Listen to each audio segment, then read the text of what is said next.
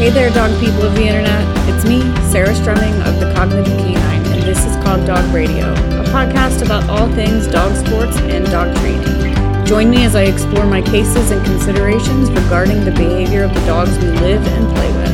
I hope you enjoy it.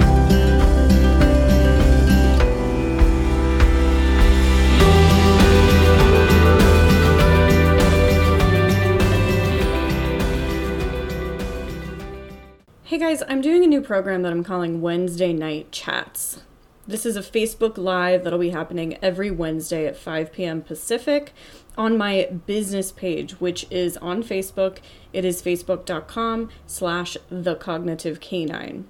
I hope that you'll join me over there. We're going to be talking about basically all things what to do with dogs in a pandemic. How do we prepare our dogs for when our lives go back to normal? How do we socialize puppies right now? And if we can't get out to do a decompression walk, what are we supposed to do?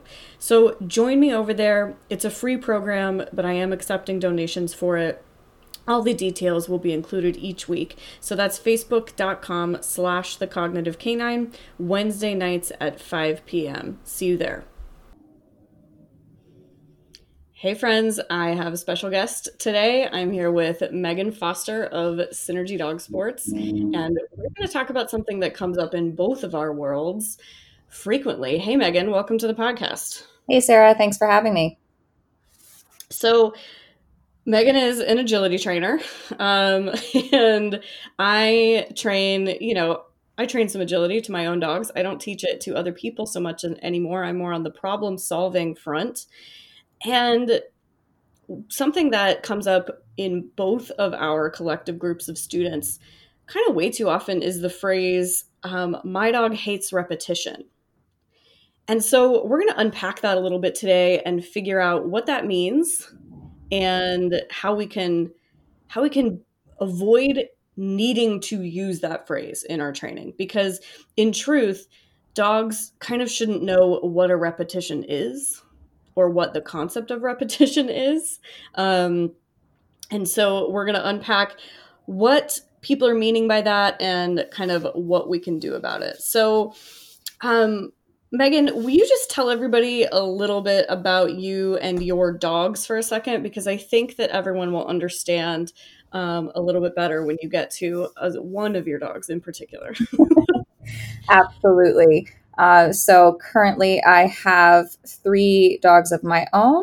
Smack is a 12-year-old border collie who is, he would normally still be competing if we were allowed to compete right now, but kind of phasing out and not doing a whole lot of training. I have his younger sister Shock, who is 8, who doesn't do a lot of competing because she's a little bit noise sensitive and prefers to be an outdoor demo dog. And I also have a 4-year-old Parson Russell Terrier, Shrek, who is basically my day job.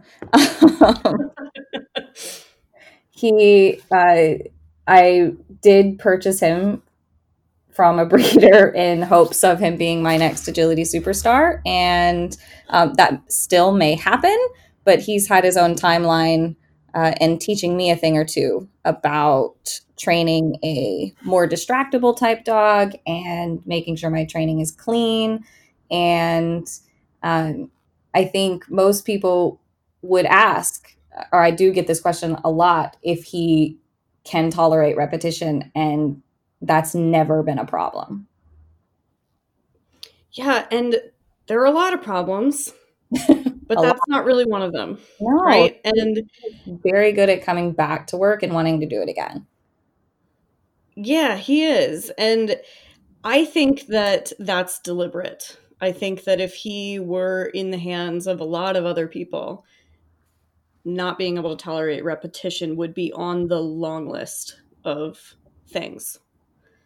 And so today we want to talk about actionable steps that you guys can take if you feel like your dog is one of those dogs that can't tolerate repetition. So to start out, I'm just going to go through some of the scenarios where Megan and I feel like this pops up. And then we're going to go into some actionable plans for you guys to handle it. So the first situation in which we hear my dog can't tolerate repetition is when it's actually the human being trained and not the dog. So when the human is working really hard on a skill, not the dog. So particularly handling skills come to mind. And Megan, I think this is something you talk about a lot when you travel to teach agility seminars, because you're a big fan of teaching the humans what they need to know without a dog attached, right? Right. I really feel it's really difficult for two people to be learning a communication system that's unique to both of them at the same time. So I wouldn't want to be learning a different language from someone who doesn't also know the language. Oh my gosh. I mean, I think that's like a perfect analogy. Because if you have a foreign language teacher, you need them to be fluent in Correct. that language. Because they're Yeah. going to be able to pull you through and tell you and be able to explain things to you that you don't understand and tell you why and understand the big picture.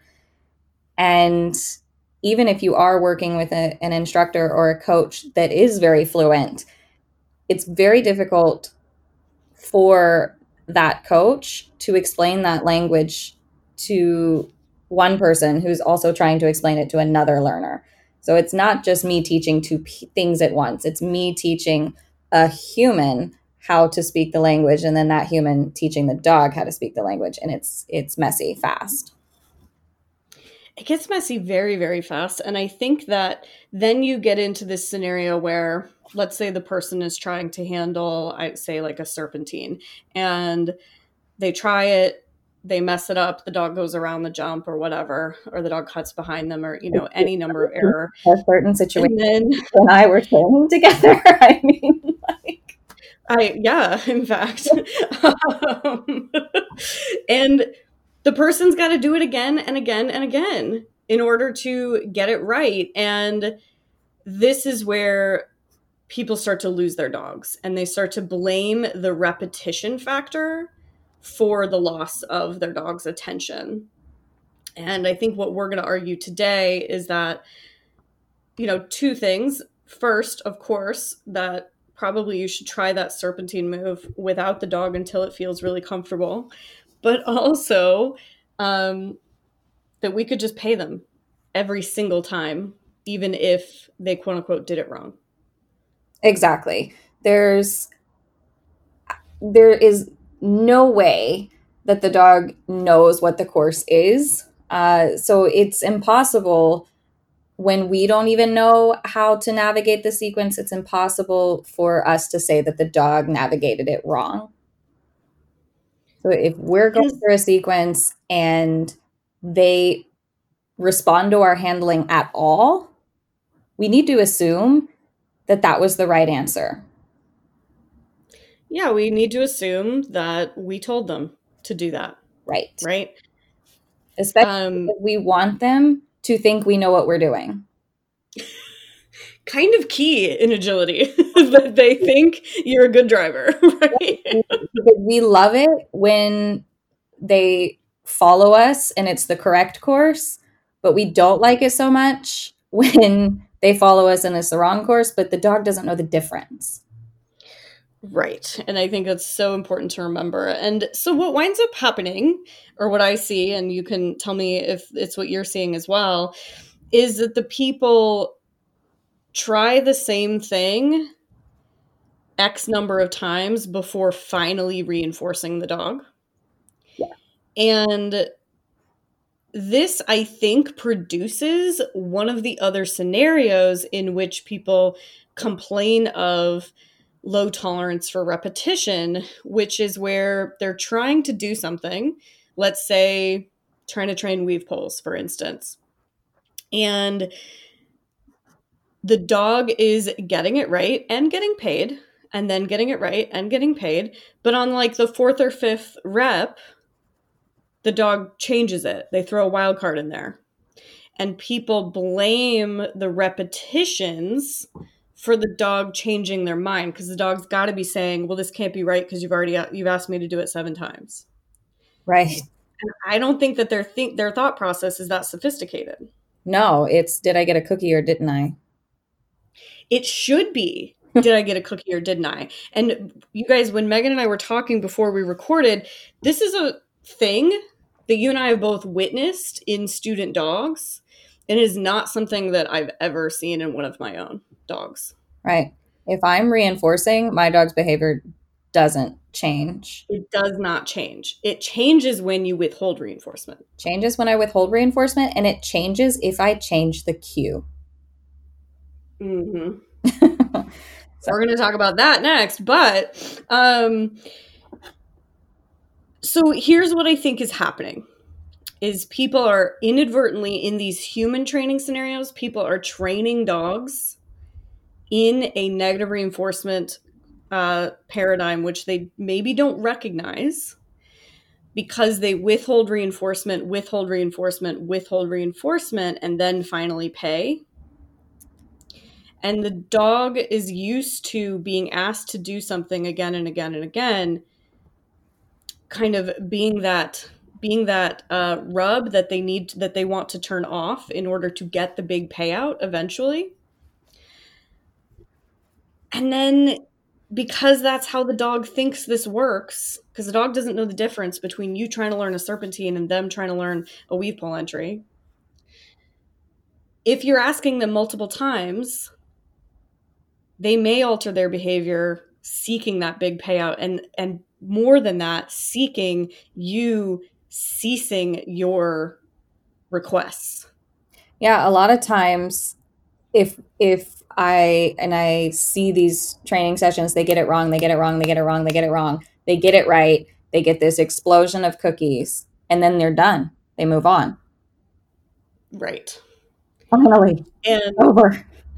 If that actually works to build behavior, I'm going to argue it didn't work through positive reinforcement. It worked through negative reinforcement because you finally laid off. Right. You finally stopped asking. It was not the explosion of cookies that paid the behavior. It was the fact that you finally let them alone. Right. They don't know why they got paid in a lot of situations, especially if you're like trying to work through a course and they find you both finally get it right. And then you just move on to something else on the course. Right. And there is no correlation of those skills. Right. So it's got to be when the dog kind of throws a wild card behavior in there, and if that's a consistent problem for you, you haven't changed anything, and then the dog changes the behavior even though they were getting paid. That's because of learning history. That's because of some learning history elsewhere. And Megan and I kind of both think that it does go back to these human training scenarios where we expect the dog to kind of hang out. As well as other scenarios, a lot of people do train weave poles with you send them 14 times until they finally get it right and then you pay them. You know, if that is the way that you're operating, I'm going to argue that you're not operating in a positive reinforcement paradigm and you are teaching some behaviors that you don't necessarily want to be teaching. Okay, so Megan hinted at it, but another situation in which people might complain of low tolerance for repetition is when the human is asking the dog to repeat and they are escalating their cue. So, Megan, did you do a workshop or a webinar on this recently? I wrote a blog about it. See, I knew something. So did I? So Megan wrote a blog about this, which we can link for you guys. So talk about what is a cue escalation scenario? So I think of it in a couple of different ways. It can go back to the human training situations where maybe the handler's learning to do a front cross for the first time, but the handler isn't fluent in their ability to do a front cross. Mm-hmm. And maybe the dog's behavior and the human's expectations aren't matching up. So the handler tries different things to try to get the behavior that the handler wants, but isn't really a front cross cue. It's not Yep. the finished product, what you're looking for. So the dog never really learns what the correct front cross cue is. It just gets reinforced for following all sorts of other things. And it's maybe not the best example when we're just talking. So I'll also include a weave pole training example because that's easy to see in our minds. But we're especially when we're training weave pole entries, we if the dog does fail, the human response is to make it much easier, maybe help the dog with our body to shape the entry and then reinforce. And Yep. in our minds, that's great because we got the dog help, we got the dog to reinforcement, everything's going great. But what the dog learned or is in the process of learning is that my cue to weave is this extra help, this extra shaping, this body blocking, this very sterile handler position that will never ever happen again. Right. They're actually learning a cue you don't want them to learn. Correct. A physical cue. Because you are escalating your cue to try to quote unquote help them get it right. And so then we see people again saying that this is about repetitions when actually it's about on every single repetition you are escalating your cue, you're becoming louder, bigger, more present, right, in the dog's face. And so you may see some checking out of the dog when you're cue escalating, but then you'll see checking out of the dog later when you're trying to not have that big cue and the dog is saying, I don't know what you want. Right, because every time they've come back, the question has changed. Right. And so they're starting to, so if the question has changed and if the question changed, I would expect to see the answer start to change in the dog. But then when we're not aware that we've changed the question, we're expecting a different answer. Right. So then we're kind of back to that foreign language analogy. Always back to that analogy. Right. And so one last kind of situation in which this lack of tolerance for repetition tends to pop up that we both feel is worth talking about is that there are certainly going to be varying levels of physical or mental stamina in the dog that you're training. And that is true. But it isn't necessarily about reps, because even if you were doing a different thing every single time, this dog would still wear out on kind of the same timeline. And so I've certainly had dogs that were simply fatigued earlier than other dogs. And I think one of the biggest reasons that Border Collies are kind of the most popular worldwide agility breed is because they don't fatigue easily. Rather than them being some magical, as you and I have talked about, there's a whole lot of things about Border Collies that make them a terrible idea for agility. It's just that they have enough things that make them a perfect candidate that it outweighs a lot of those other things. This is one of the areas that makes them a perfect candidate, for sure. That my Border Collies don't get physically tired easily. Gosh, no, not with the things we're asking them to do in agility. Right. If you ever get a chance to go watch a sheepdog trial, you guys, you will understand why they don't fatigue in agility. The amount of sprinting and stopping and sprinting again that they do in those trials is absolutely outrageous. And it's clear why their physical stamina is so high. But it's not just physical stamina, because it's mental stamina too is a thing. And Felix doesn't wear out physically very easily, but he certainly fatigues mentally. Yeah, for sure. And that's something I need to pay attention to, for sure. And you may have a dog that is both mentally and physically going to wear out quickly. And In which case, you just have to be careful about asking them for too much. So do you want to talk about Shrek in that light at all? Of course, because I think as far as energy wise, Shrek does not tire easily. I was talking with his breeder recently, and she told a story of his like great grandfather going to ground and working under the dirt for 7 hours straight. I would have been like, oh God, my dog is gone forever. The earth has swallowed him up. I mean, basically, you have those thoughts, but you also run these dogs with collars, so you kind of know they're still moving. You know where they are. That's good. Yeah. That's good. And I was like, oh my gosh, well, geez, when he disappears into the woods for 45 minutes, I should just count my lucky stars. Um, so I don't feel like he has an energy problem, but absolutely he has a mental energy problem depending on the environment that we're in, because he's having to work so hard to turn that part of him off, that hunting gene that wants to put him out into the woods or under the dirt for 7 hours. Yeah. He's having to suppress those hardwired instincts all of the time when working with me. And yeah, that I have to own it and just be aware of it and know that thank goodness I do agility, and in the long run I only need like 2 minutes of his day.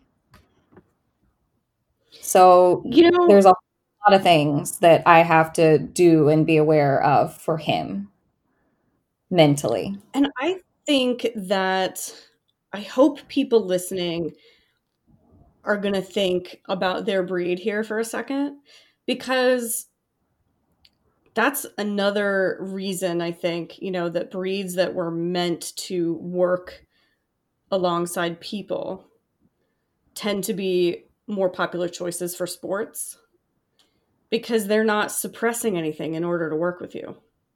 Right. And when I'm thinking of,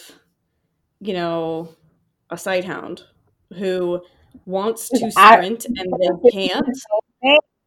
Yes. They can't. Within an AKC agility course, they can't open up and sprint. I mean, they have to. Right. There's not a border collie on the planet that could out sprint these coursing type dogs. Right. It's so why people are crossbreeding whippets and border collies to make border collies faster. Right. So I don't think there is an agility course that really would highlight that skill. No. To their fullest potential. Exactly. And so they're fighting something in order to do this with you. And that doesn't mean don't do it with those dogs, you guys. It just means respect how much harder this is for them. Right. Like if we're going to talk about border collies, one of the problems that we tend to have is that they're driven crazy by things that move, because they want to outrun them, stop them from moving, and herd them back into the corner. So we have to work maybe extra hard on being able to work in a class environment or a seminar environment or a 2-ring trial, or to hang out at a trial. Whereas I didn't have to do any of that with my terrier, because he doesn't give a crap about the other dog running agility. Right. Pros and cons. Exactly. And when I'm working, the amount that I'm fighting against hunting decreases dramatically. Yes. So it's just a trade-off of what I want to put my time into as a trainer with a dog. Completely. And, because there's a lot of breeds that I'm attracted to that I know wouldn't necessarily work in my life, because I like to train for obedience and agility. And the issues that border collies present in those sports are issues that I'm familiar with. So it's easier for me. I always say we return to the pain that we know. Yeah. And because it's much safer than pain that we don't know. Yeah, I But suspect also there's with another terrier. right, unless it's that. But also it's off-leash hiking. Border collies are easy to teach off-leash hiking skills to. Hmm. Generally speaking, you guys, because I'm going to get emails that are like, well, my border collie, and good for you. I'm sorry that I upset you by generalizing, but you know, I think that just recognizing how much harder this might be for your dog in particular is important, both physically and mentally. If you're training a basset hound to do agility, or a pug or something like that, for whom running and jumping and turning is physically not what they're made for, um, versus something for whom movement, explosive movement, jumping, running is cheap, right?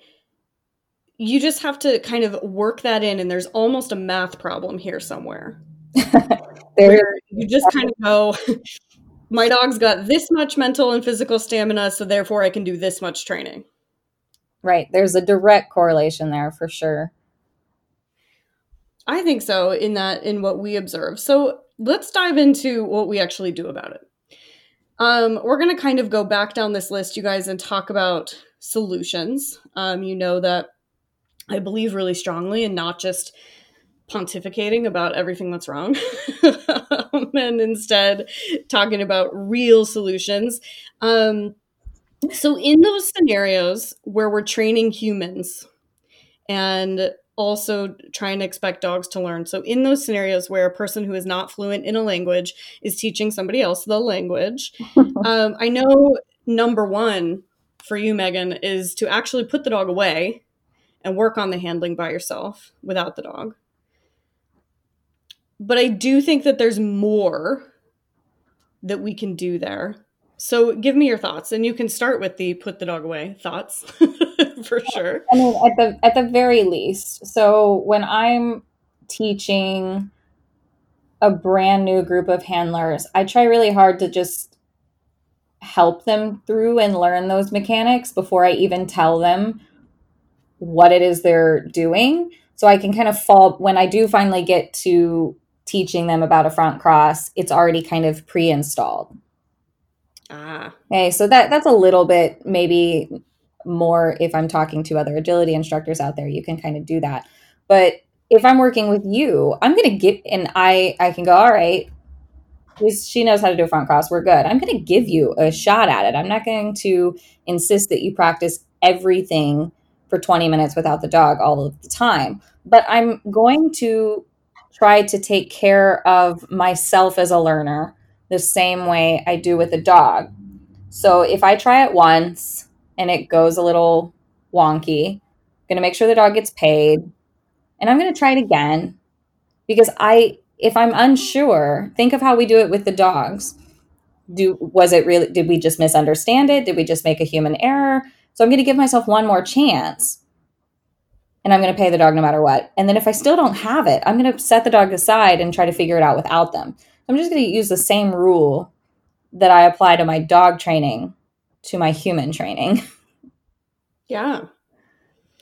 So to clarify, you know, ideally, obviously, these people would have kind of prerequisite skills before they start to run a sequence.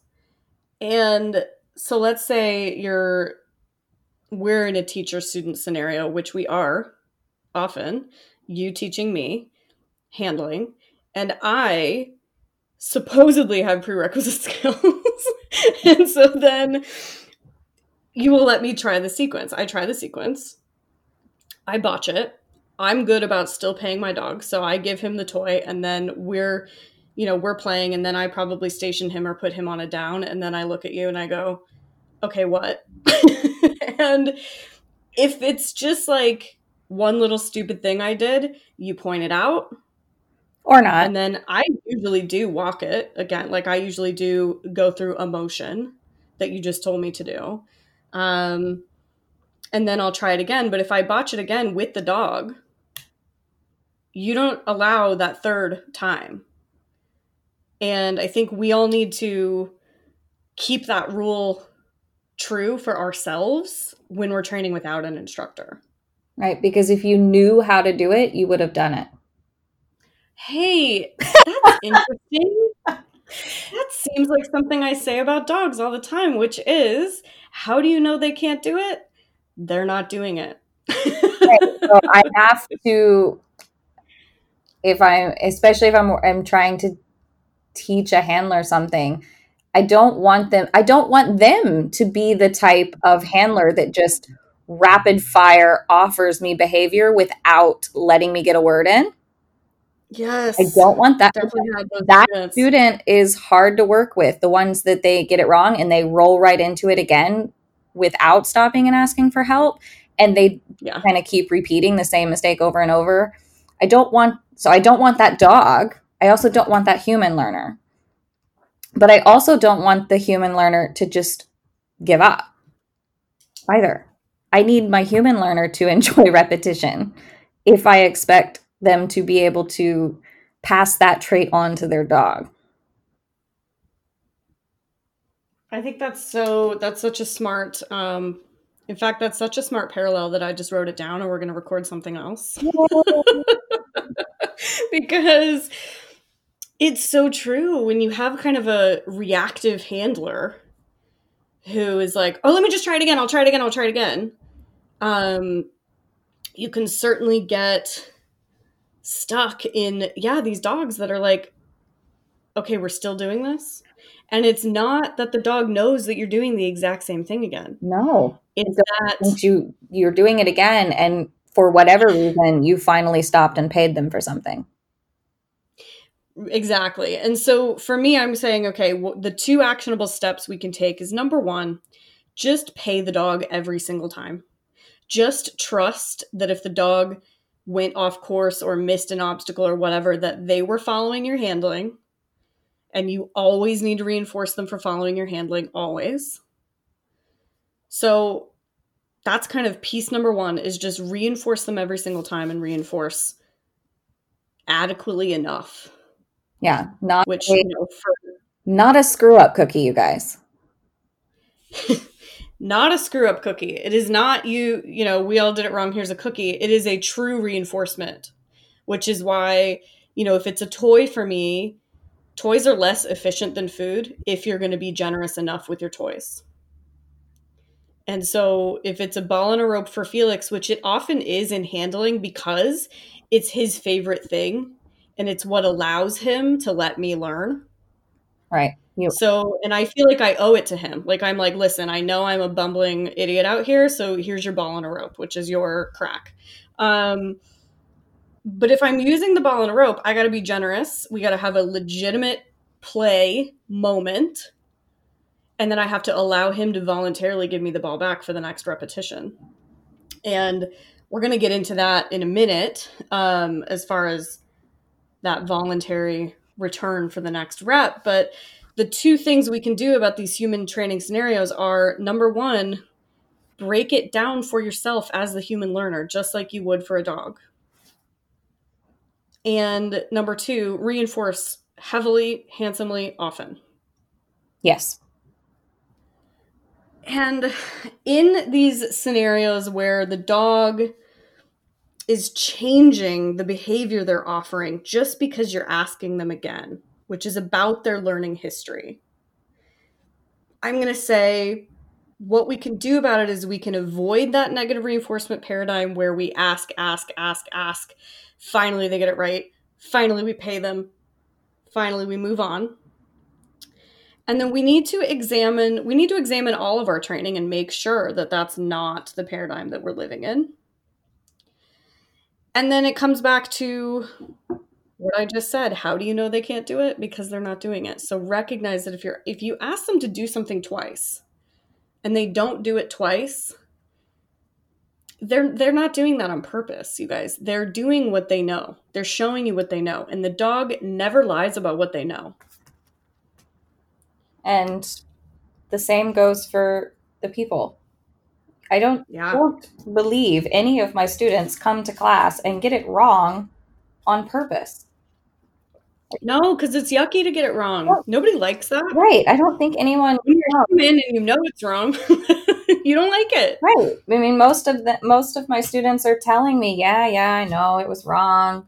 Okay, fine. Let's explore that. Let's explore what you do know. Yeah, and I think, you and I talked about this in the other podcast we did, the Better Agility Training podcast, where we talked about also respecting your human students in agility enough to give them more information than you were late. Yes. Right, or more information than, well, you were late, or you were out of position, or don't tell them what was wrong, you guys.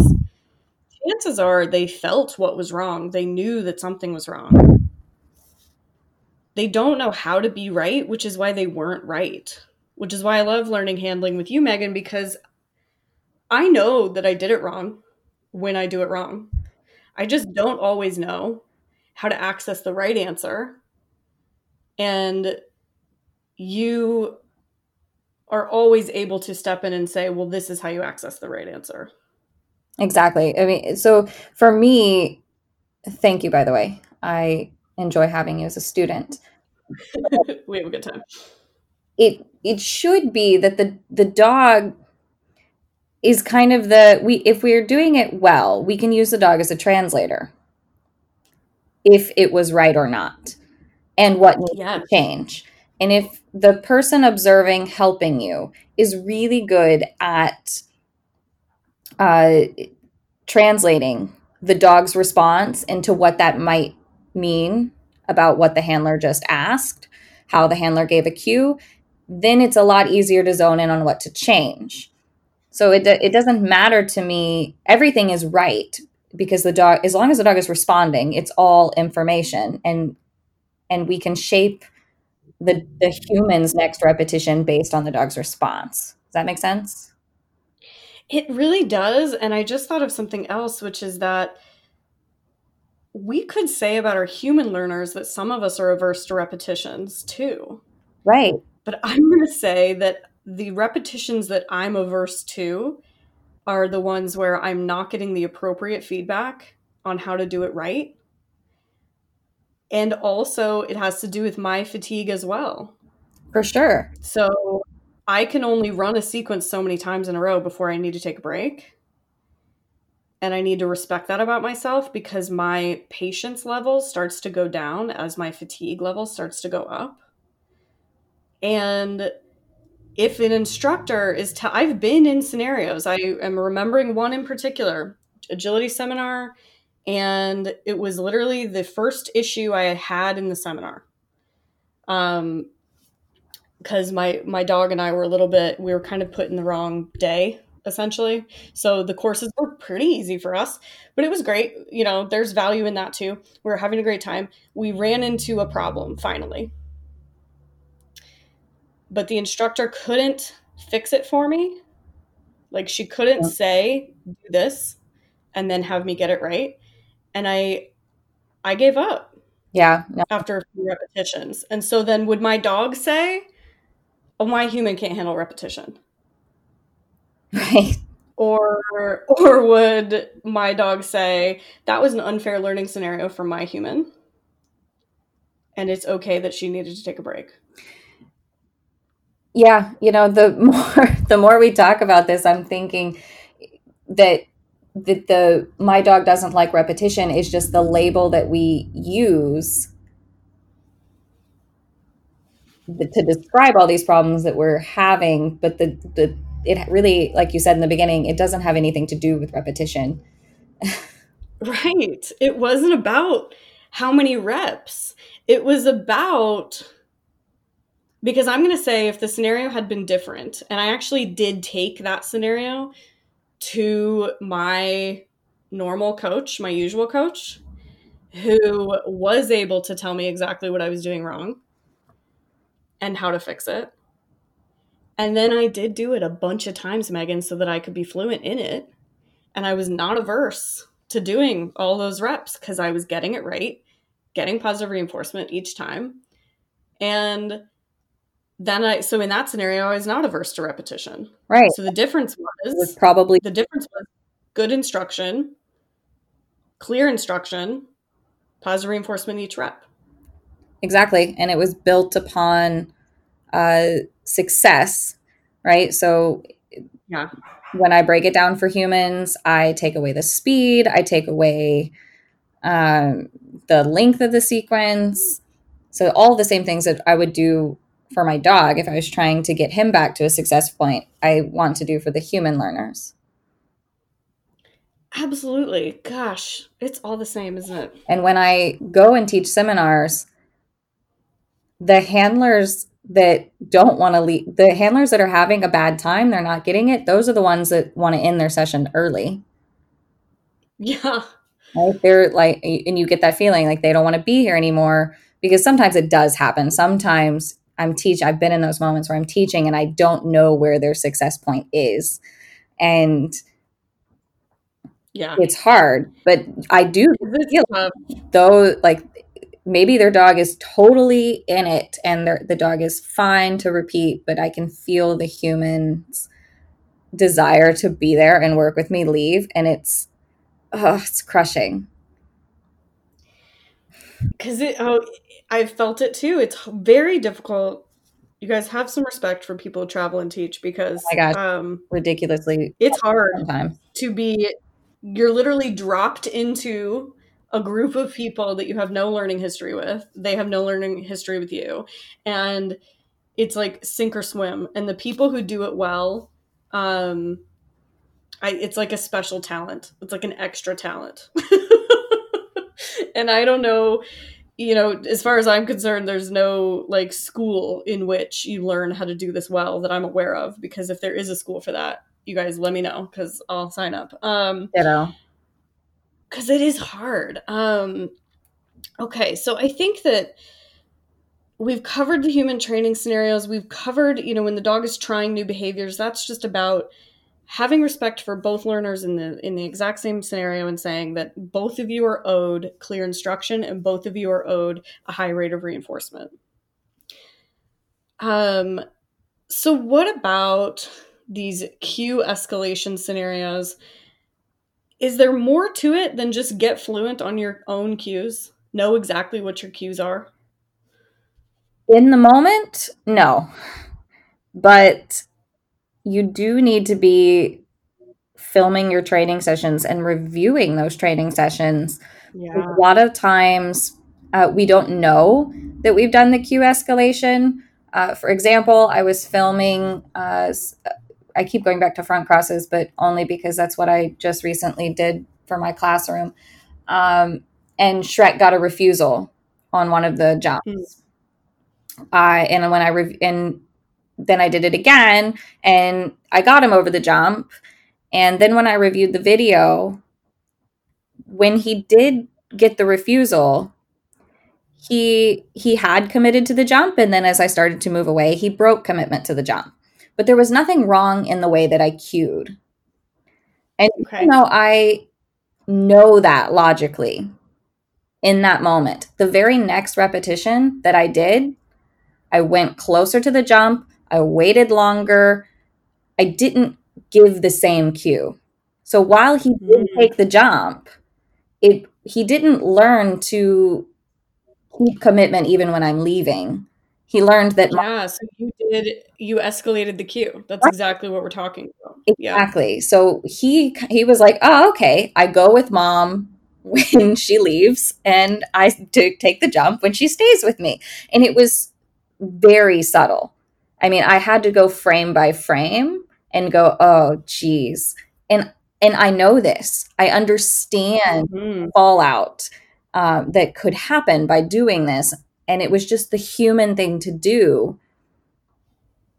But now I know. So then when I go back and do that sequence again, instead of going closer, staying longer, I'm going to pre-place the reward to make sure that Shrek can respond to the cue that I want to give in the long run. Yeah, I think, that a lot of our students feel intimidated by videoing and video review. Yes. And also feel maybe like, ugh, that's a lot of work. And understand, though, you guys, that you and I, Megan and I, are videoing basically everything. I pretty much don't train without video anymore. Except for the random stupid training. It's very rare. Yeah, it'll happen. It'll happen on a rare occasion. Right. But generally speaking, I video everything. And then, hey guys, guess what? It doesn't help to just review it or to just video it. Then I review it. Yeah. And take some notes. And I can't tell you how much better it has made me as a trainer. Basically, I mean, I harp on it all the time, but the reason I do is because no other single thing has made me better than this has. Because I'm able to, like you said, in the moment, you don't necessarily know what you're doing. You have to look at it later and go, oh, I escalated my cue there. I need to go back to the drawing board and make sure he understands the real cue that I'm going to give in a trial. Because in a trial, I cannot babysit him and hold his hand all the way to that jump and still get where I need to go. Right. Yeah. And I mean, mine is like classically shaping weave pull entries. Like I have to sit my ass in a chair to train weave pulls to keep myself from shaping those entries. Yeah. Because it is so positively reinforcing for us when they get it right that we do whatever behaviors we need to do to get them to get it right. 100%. Like I put a target on the ground for myself. Yeah, I do it all the time. I go, this is where you're standing, Sarah. No. Yeah, it's just so human of us, and we don't even know it's happening. And it all kind of works out because when we're talking about one of the fixes of fatigue later, you'll actually find out that you have way more time for reviewing your videos and taking notes when you're training a little bit less for less time. And I mean, that is so real, Megan. I spend so much more time setting up and reviewing and taking notes than I do actually training dogs now. Short sessions with such a high rate of success. Yeah. And the progress just happens and you can see it and track it with a little bit of video review. You totally can. And it's honestly, it's so much more fun too, because you're not like having this frustration in the session. Right. So let's talk about that. How do we deal with these varying levels of fatigue? How are we able to be here for the learner that we have in front of us? And it's all about actually your Lemonade Conference topic, which I believe I told you should be what you're talking about. Yeah. Which is training in loops. So explain that a little bit. Right. Training in loops. So I think most of us understand or have heard loopy agility or loopy training in general. Yeah, and I'm going to credit Alexander Kurland with the phrase loopy training, I think. Yeah. And then a lot of people are talking about training in loops, loopy training. Hannah Brannigan's new shirt, which we both own. Yes. Is the training in loops shirt. So brilliant. Bare bones. Yeah. What is it? What is it? That's a great question. I have to explain. I know what it is conceptually, but putting it into words, that's great. Basically, so it's essentially that you've got your starting point. Right. You have a start point and how you're going to set up for the behavior. Right. So you've got your start point, you've got your behavior, and then you've got your reinforcer. Right. And keeping no extra happenings in between those. No extra happenings in your loop, because then from your reinforcer, you go right back to your starting point. Right. Is basically, that's the loop part, is that we've got, and if we want to get technical, we're talking antecedent, behavior, consequence, right? So your starting point is your antecedent. It goes into your behavior, which is whatever your agenda behavior is.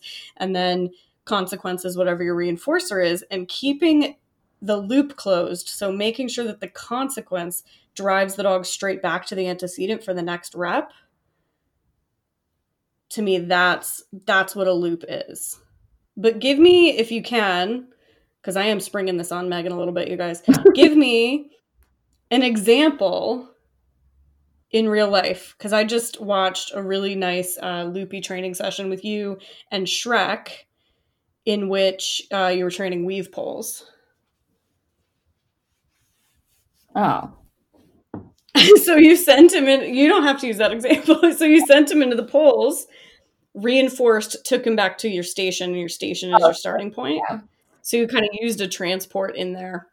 Yeah, so a lot of times when we're training, say, an obstacle, we have the same starting point that we're after. So if I can use a station to kind of anchor the dog there, it means that I'm going to be starting from the same place every time. So I'm kind of just avoiding some cue escalation from the get-go or cue change because the station makes sure that I'm starting from the same place. And it also kind of singles out the behavior that I'm asking for. It sets the scene because the station is going to be closest to the obstacle that I'm looking to do, like the weave poles. So everything about it just kind of screams, do the weave poles. And so I can be doing whatever I want to be doing, whether it's not helping the dog with my motion or running really fast past the weave poles. My cue can kind of be not as relevant because I've set the stage for weave poles to happen. So that's going to be the very beginning of the loop. Then the weave poles happen.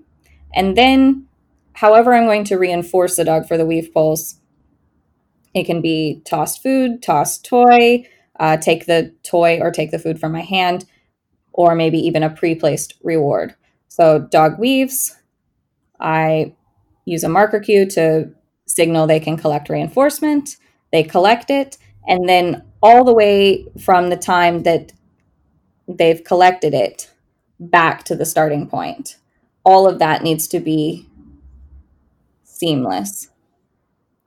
Yeah. So an example of it not being seamless, you guys, would be you throw a meatball in the grass because the dog completed the weave poles. The dog eats the meatball and then sniffs or runs to check to see if there's a squirrel in the bush before coming back. Or turns around and takes the weave poles again.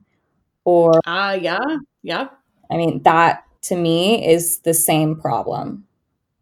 It is the same problem because the loop is broken. So any situation in which the loop is broken, and I'm going to share you guys some videos in Patreon of loopy training for agility, so you guys can definitely see what we're talking about. But the core point for these dogs that fatigue easily, so like what are we talking about? Or maybe don't fatigue easily, but we need to be aware of their mental or physical fatigue, is that if you allow the dog to re-engage the loop, or to engage the loop to begin with, then you're building consent into the training in and of itself, and you will be able to notice little breaks in the loop that are telling you that the fatigue is starting to weigh in.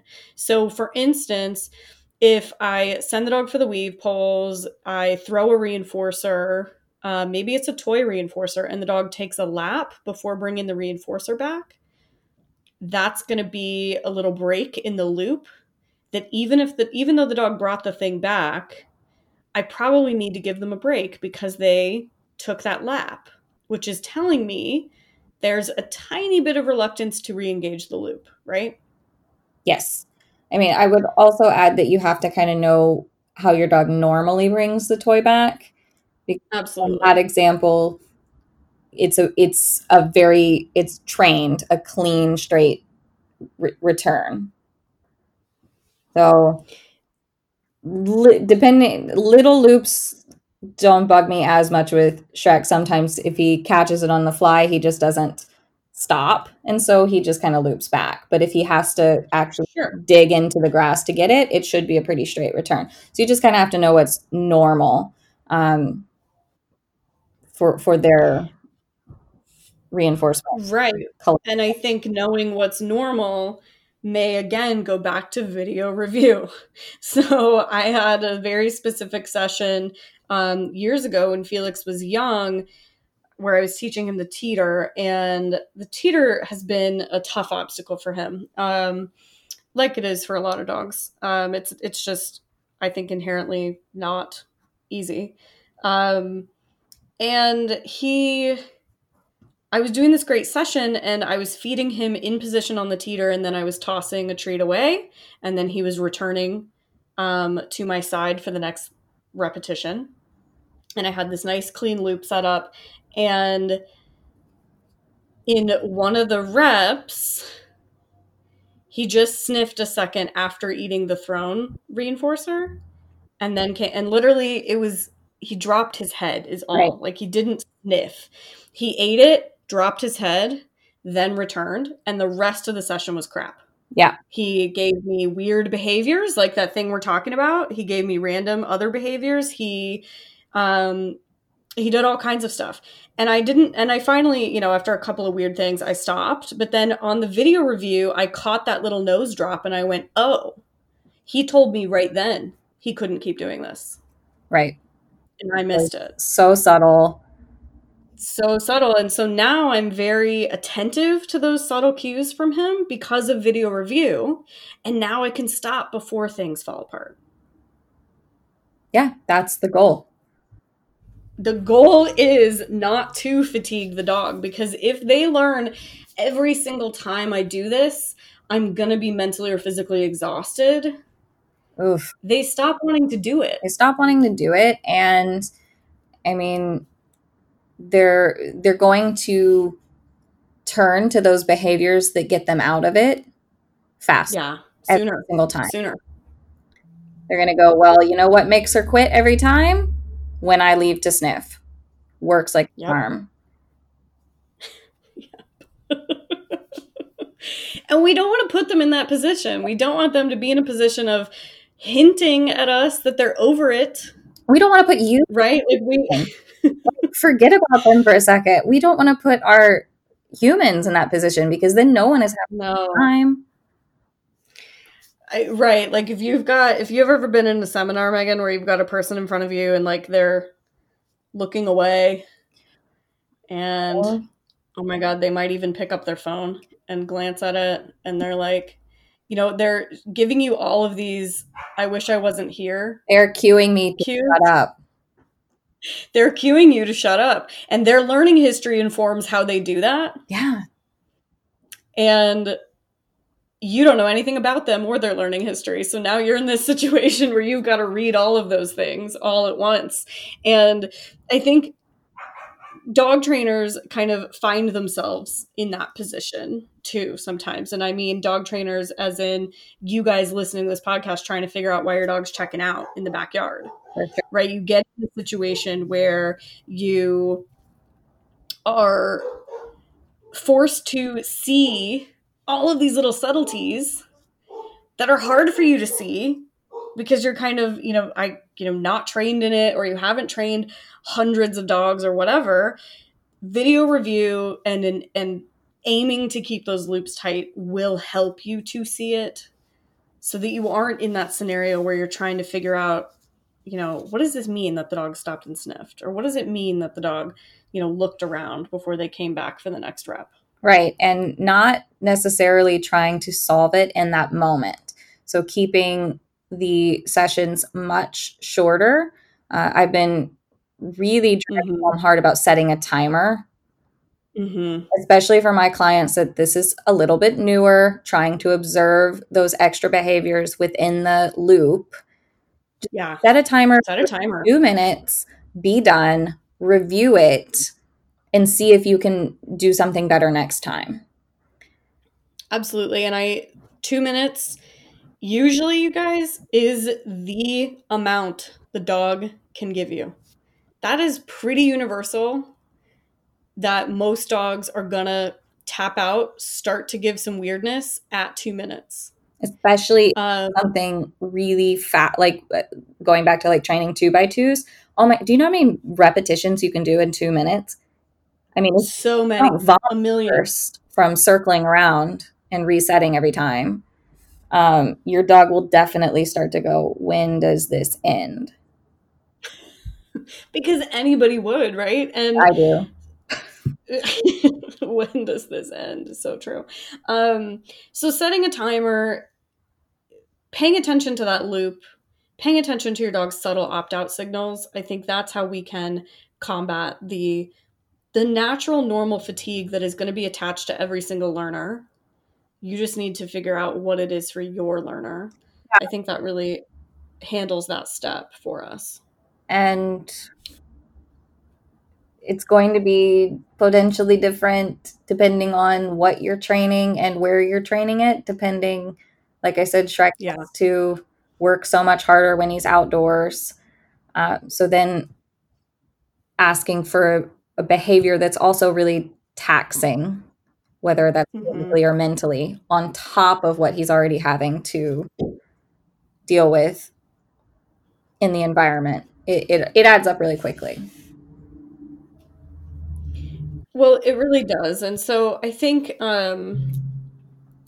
what we can conclude here is that dog training is laden with repetition by its nature. If you don't do reps of positive reinforcement, then you are not building a reinforcement history for these behaviors that you're trying to train.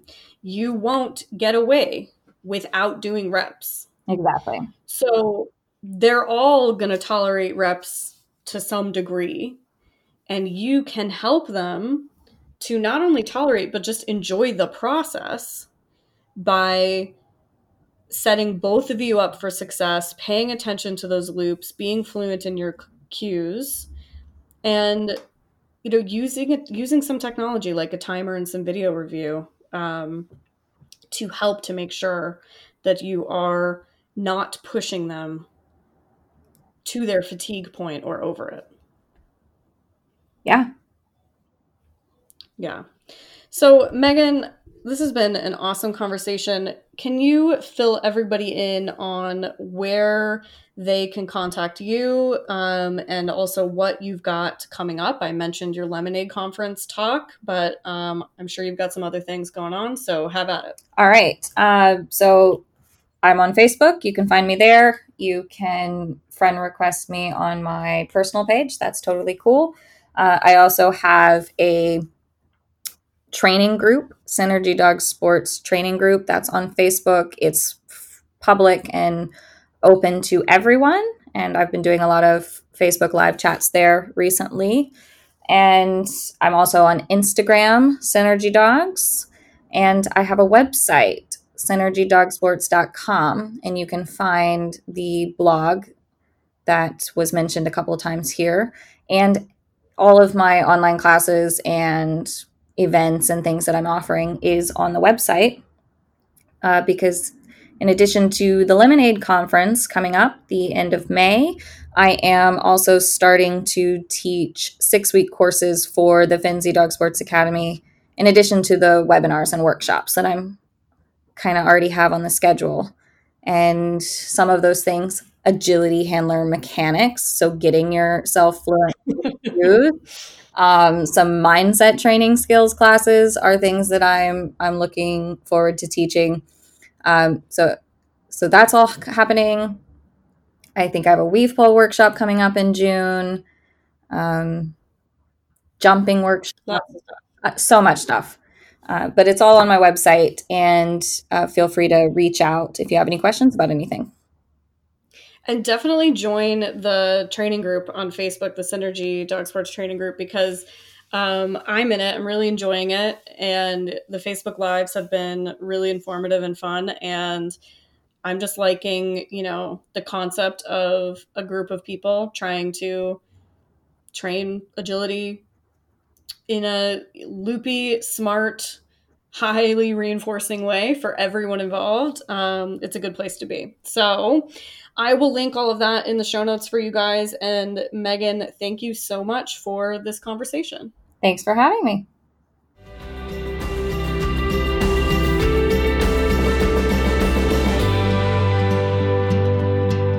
Thanks for listening. Be sure to rate, review, and subscribe in the podcast app of your choice.